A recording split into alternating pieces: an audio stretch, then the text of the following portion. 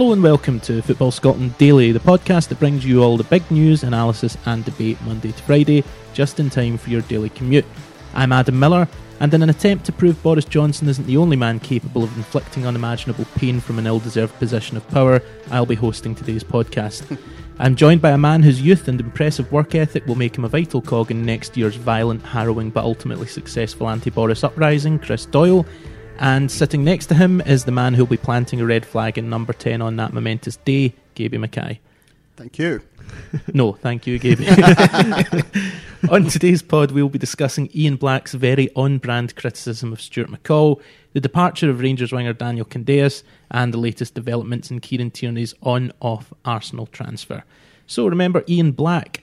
He was on Cy Ferry's Open Goal podcast yesterday giving Stuart McCall some stick, and it was every bit as classy as anyone who saw Black's reaction to being sent off at Tannadice would expect.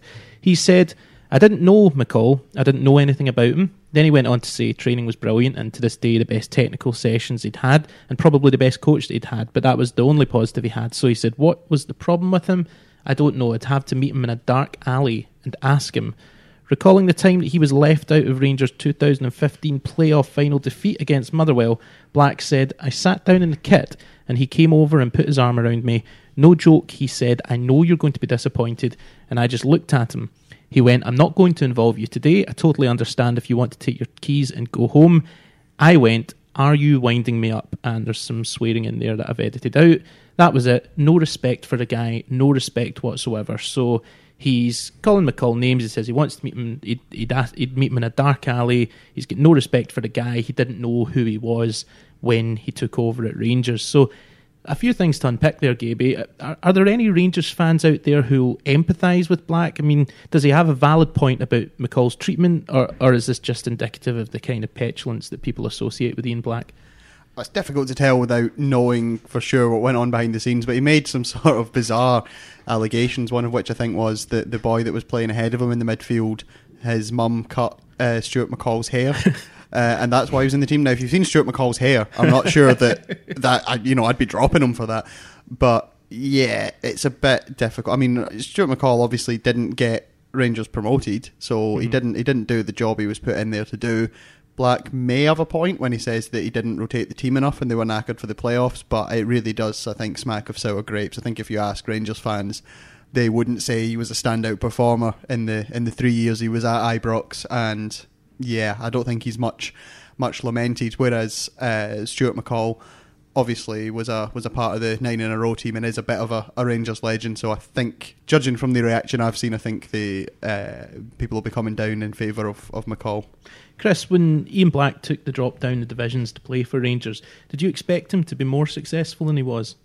I think so. He was obviously a part of that Hearts squad that won the Scottish Cup. It was like 5-1 against Hibs. So he was, I guess, probably had his best spell at Hearts in terms of his career. He was quite young then.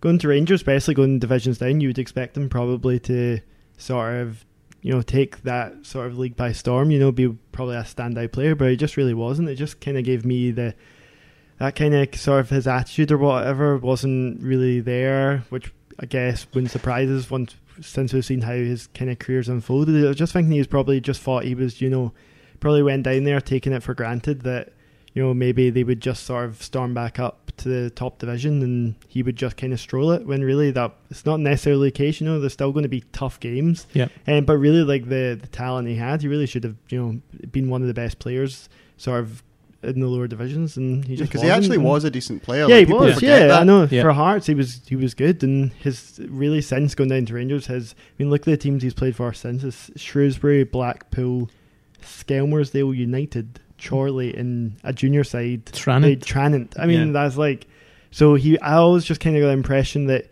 he thought he was just better than he was. He was an alright player, he was good, but he always thought he was like a player that was just so much better. And I just think that he probably didn't really have like maybe the right attitude, to make it to the very top, of the game, or maybe stayed in that Rangers team. But I think, yeah, like when he left, obviously Stuart McCall left at the end of that season, and he obviously chose to move on. I mean, he could have stayed and maybe just sort of Warburton was coming in, and then everyone would have had a sort of that clean slate. Do you know what I mean? Like I don't know if that really insinuates. You know, what I mean, you get that. I would say with McCall, obviously the criticism of him coming in that playoff and just being like, look, you're not in the team. That's not easy for any player, and that's you know that's obviously a wee bit of sour grapes. You know, but there's just two ways to deal with that, and you know he could have. Either what he did was how he sort of did it, and then there's the other way. You could have just went and been like just take it on the chin and just sort of bounce back from that, because those things happen all the time in dressing rooms. I think that was a cogent analysis from Chris. Can I just play my role and point out the video on YouTube of Stuart McCall falling off a car while drunk? Everyone should search that. It's very funny. It's a timeless classic. I was writing about Ian Black and Stuart McCall earlier on today, and I felt like I'd made the point that I wanted to make pretty concisely, but I was like, is there a way where I can just crowbar the video into it? I decided against it because I knew people would just respond with the video anyway, but I was like, can I just shove this in here just so I can see it again? I've actually never seen it, so have I you feel not? like I've missed out. Oh, or maybe it was just brilliant. A long time ago and I've not. I think for all I'm that see it as soon as we finish up. for all that people say Stuart McCall wasn't necessarily the most technically gifted player and he was more about getting stuck in and determination, I don't think I've ever seen better technique than the fact that he didn't manage to spill any of it. No, textbook, absolutely falls textbook. Off the car. I mean, his dignity and his pride were probably a bit damaged, but not a drop falls out, and you've got to applaud the man for that. Gaby, as entertaining as it is for the public to hear comments like Ian Black's and kind of get an insight into what really goes on in the dressing room, is there something to be said for just knuckling down? And if you have, a far more high profile situation going on just now at Real Madrid, for instance, with Bale and Zidane, is there a case to be made for, you just knuckle down, and if it's not going to work out for you there, you set about proving that manager wrong, whatever you do in the rest of your career? Yeah, I think so, and I think Black, I don't think has. I mean, you've listed off the clubs he's played for. He was maybe past his best when he left Rangers anyway, but you can't really say he's gone on and proved Stuart McCall wrong. I've not been watching much of Tranent Juniors this season. For all we know, he could be a standout. Yeah, he's only 34 now, so he left Rangers when he was 29, 30. So you can hardly say that really some players should be going into playing their best football then. So I don't know if there's that much an excuse for them. You know what I mean? In terms of unless it's injury problems or whatever. But I don't know. He certainly seemed to have his best spell at Hearts when he was really he shouldn't have really necessarily been in his prime.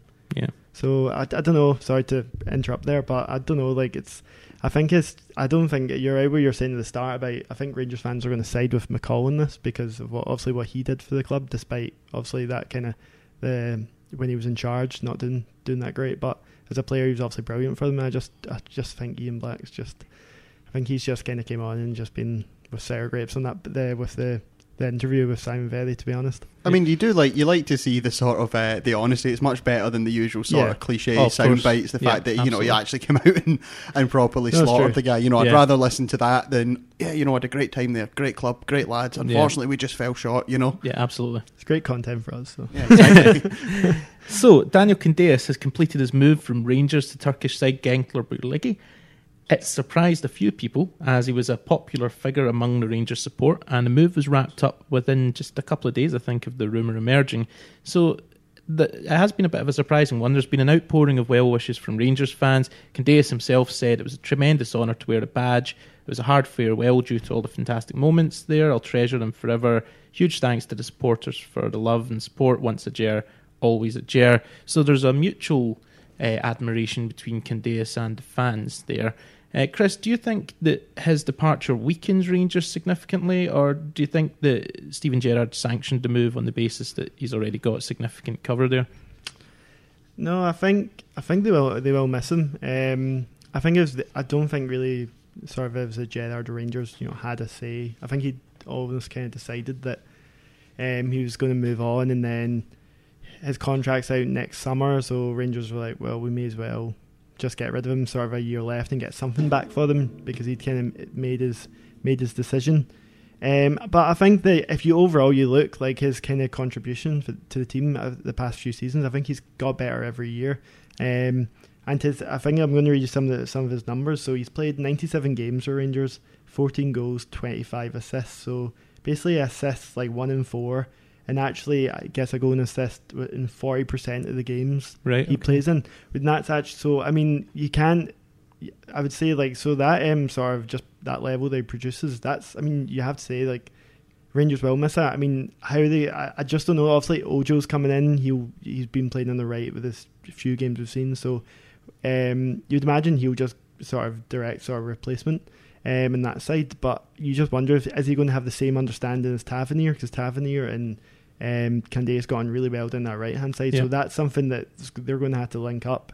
So he's like, are they going to be able to hit the ground running? Do you know what I mean, with Ojo in a loan spell and just be able to sort of replicate that? So I think they will miss him, and I think it was just a case of I don't think Gerrard was factoring in from leaving at all, really, until like basically just last week, when it was sort of like it would have been a shock to him as much as it is for the fans. Yeah, and Gabe, Chris raises a good point there about the link up between Tavernier and Candace down the right. We've discussed that already on this pod, and how important do you think it is to have two players on the same flank, or with a good understanding, or how big an asset do you think that is to a team? Yeah, I think that can be a really important thing that, depending on the characteristics of the players. I mean, you look at those two.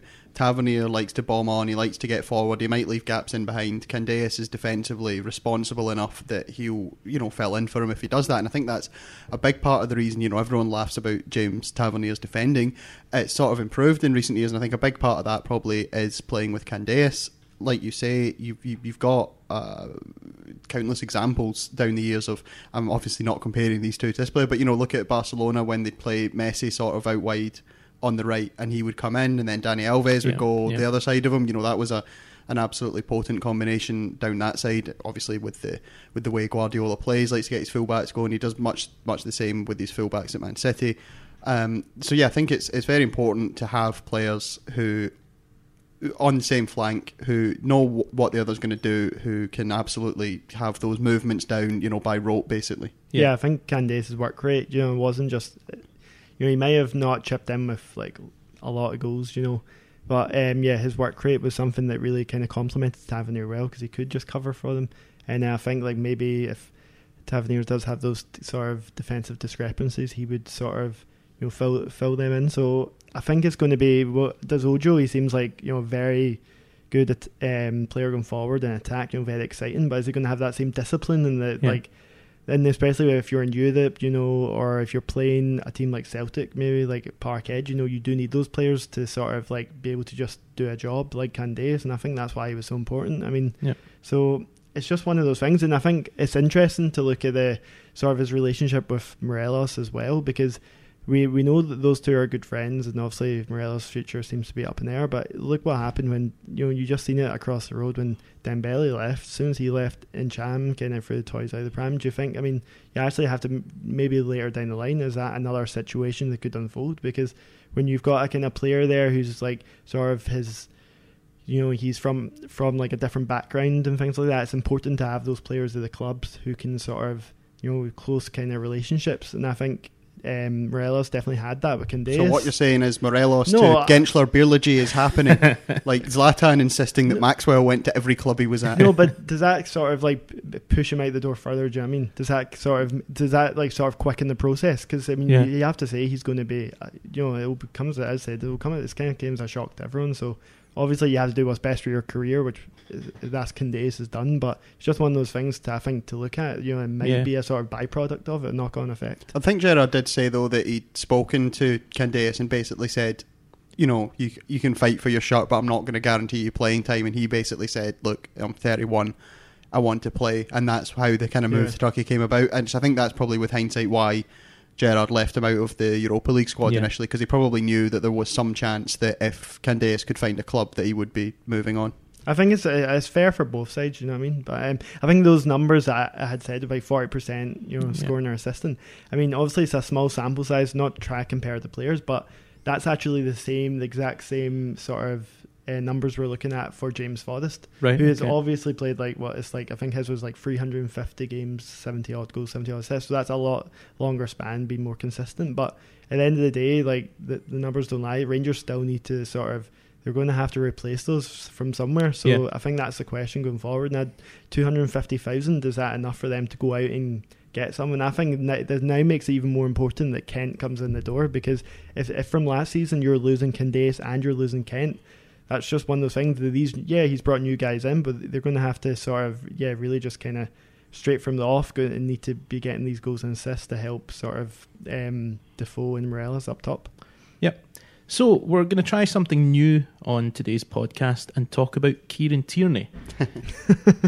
Several reports have now stated that Arsenal's pursuit of the Celtic left-back is finally over, although there are suggestions from some areas that they're preparing yet another bid. If it does turn out to be the case that Tierney is staying at Celtic after all, there is always the possibility that he could suffer another injury-hit season and there might never again be a similar offer. Chris, do you think there's a chance that Tierney, Celtic, or maybe even both will end up considering this a missed opportunity? No, I don't think so. It just with Tierney's age, he's 22. He obviously had, as you alluded to, he had a season last year where he had quite a few injuries, sort of hampered by them. Ended up having this surgery. Obviously, it's a little bit of a worry in terms of like, will we come back to the same player right away? That's not. It'll probably take him a while to. So, but that's why they brought in Bolly, just so they can have him sort of for the first half of the year, I think, or at least the early stages, just in case he doesn't come back that player. But in terms of his transfer value, I don't think he's 22, and I don't think he's ever shown that he's injury prone. I think he did have a bad season, but I mean, this is a guy who was like broken jaw, Scottish Cup final, comes back within an hour, bursting through after like an operation essentially to lift the trophy. This guy's he's a durable player, and he's hard, he's one of these players you would consider to be pretty tough, hard as nails. I don't think he's going to be one that's going to end up. I think this is just a season where he had these injuries and hopefully getting the surgery that's ironed out. And with his age, I feel like he can still go on to be better with Celtic. And I don't necessarily see his value going up, but in terms of what you're saying about decreasing, I don't think it will decrease. And if Arsenal are meeting that figure, then all credit to Celtic for at least standing firm, because how many times we see Scottish teams just kind of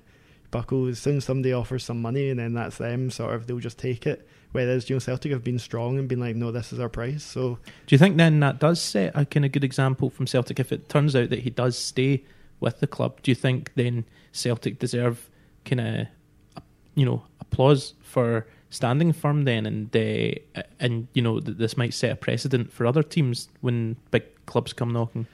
Well, you would hope so. The only thing is that Celtic are in a strong position because in terms of just financially, so in terms of what they've done recently, in terms of they've been sort of getting big transfer values for players that they've brought in and then selling on later for profit. So they're probably in a good position, whereas compared to maybe Motherwell with Turnbull, was they were wanting that money through the door because they could wipe off debt. Celtic don't have to worry about that. So they don't necessarily need the 25 million now. No. In terms of so I think so it's hard to say. Celtic are in a different ballgame than say if you're looking at other teams in the league. So they have that advantage. But I think overall, in terms of maybe if it's for Celtic, in terms of maybe it just shows other clubs for their kind of sort of assets, you can't just come in and just lowball them. I think it's all at least it's been we'll set a value, but you need to meet that.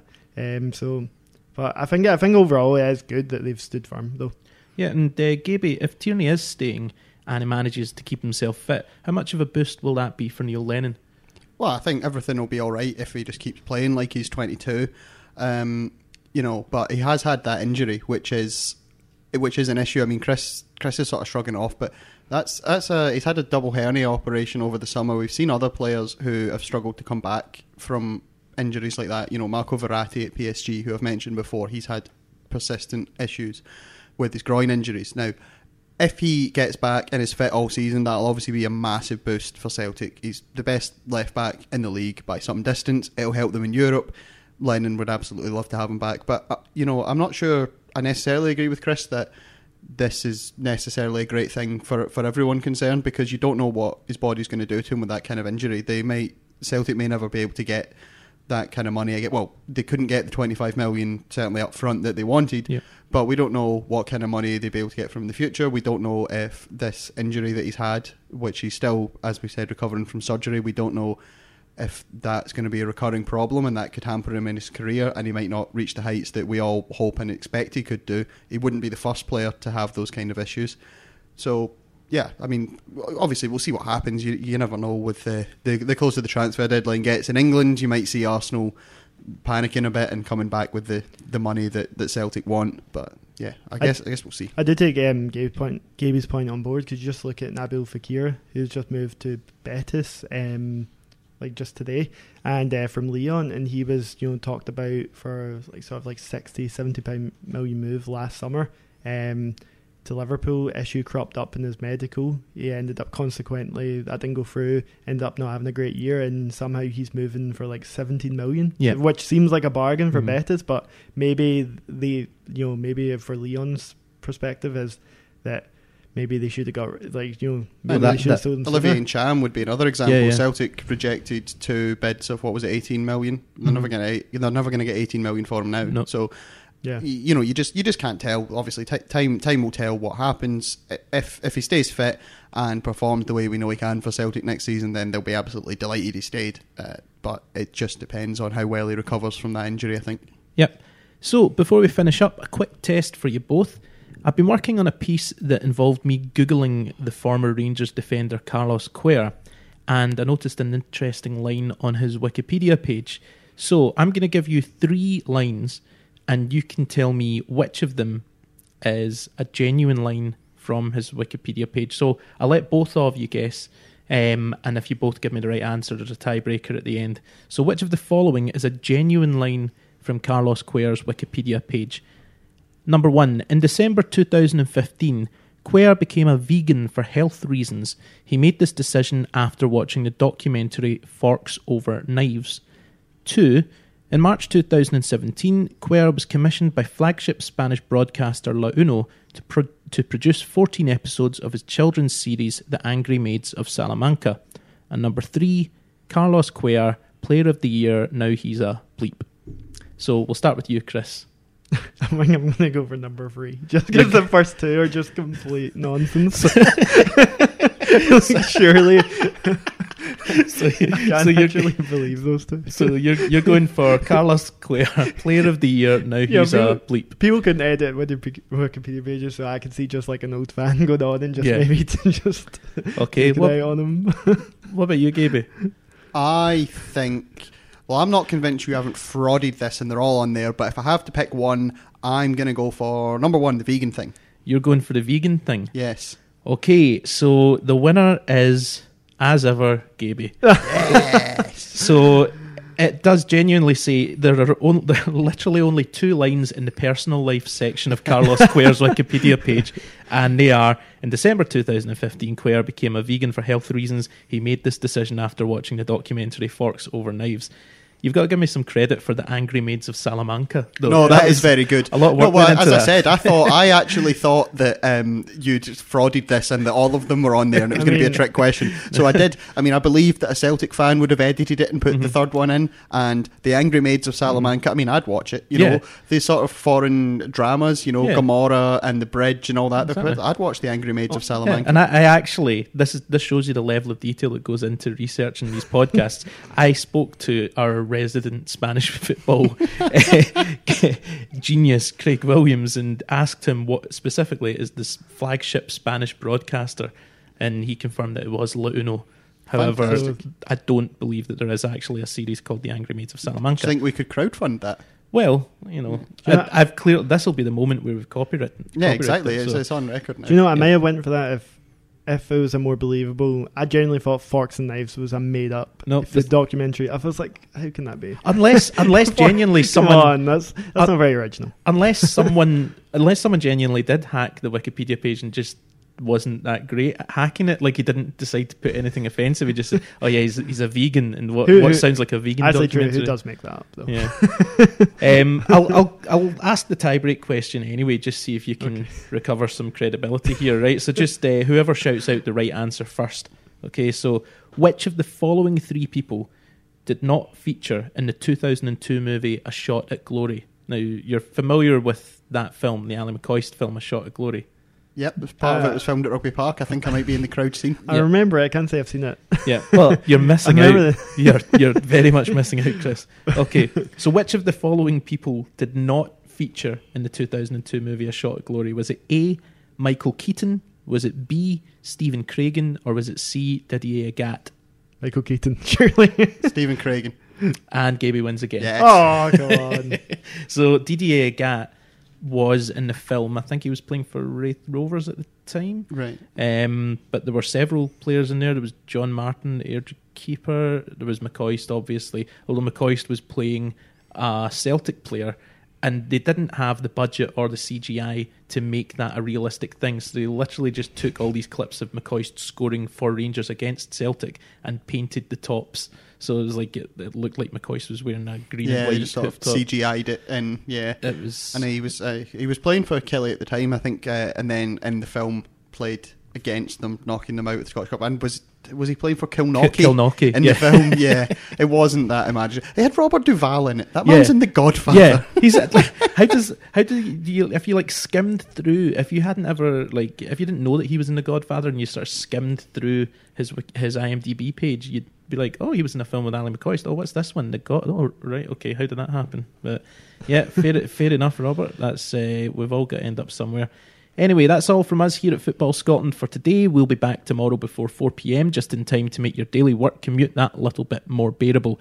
You can get more from us at the Football Scotland website or our social media channels on Facebook and Twitter at football_Scot. To ask a question or make a comment to us individually, you can get me on at OldFirmFacts1, Chris on By Chris Doyle. and Gaby on At Gaby Mackay. Until tomorrow, thanks for listening.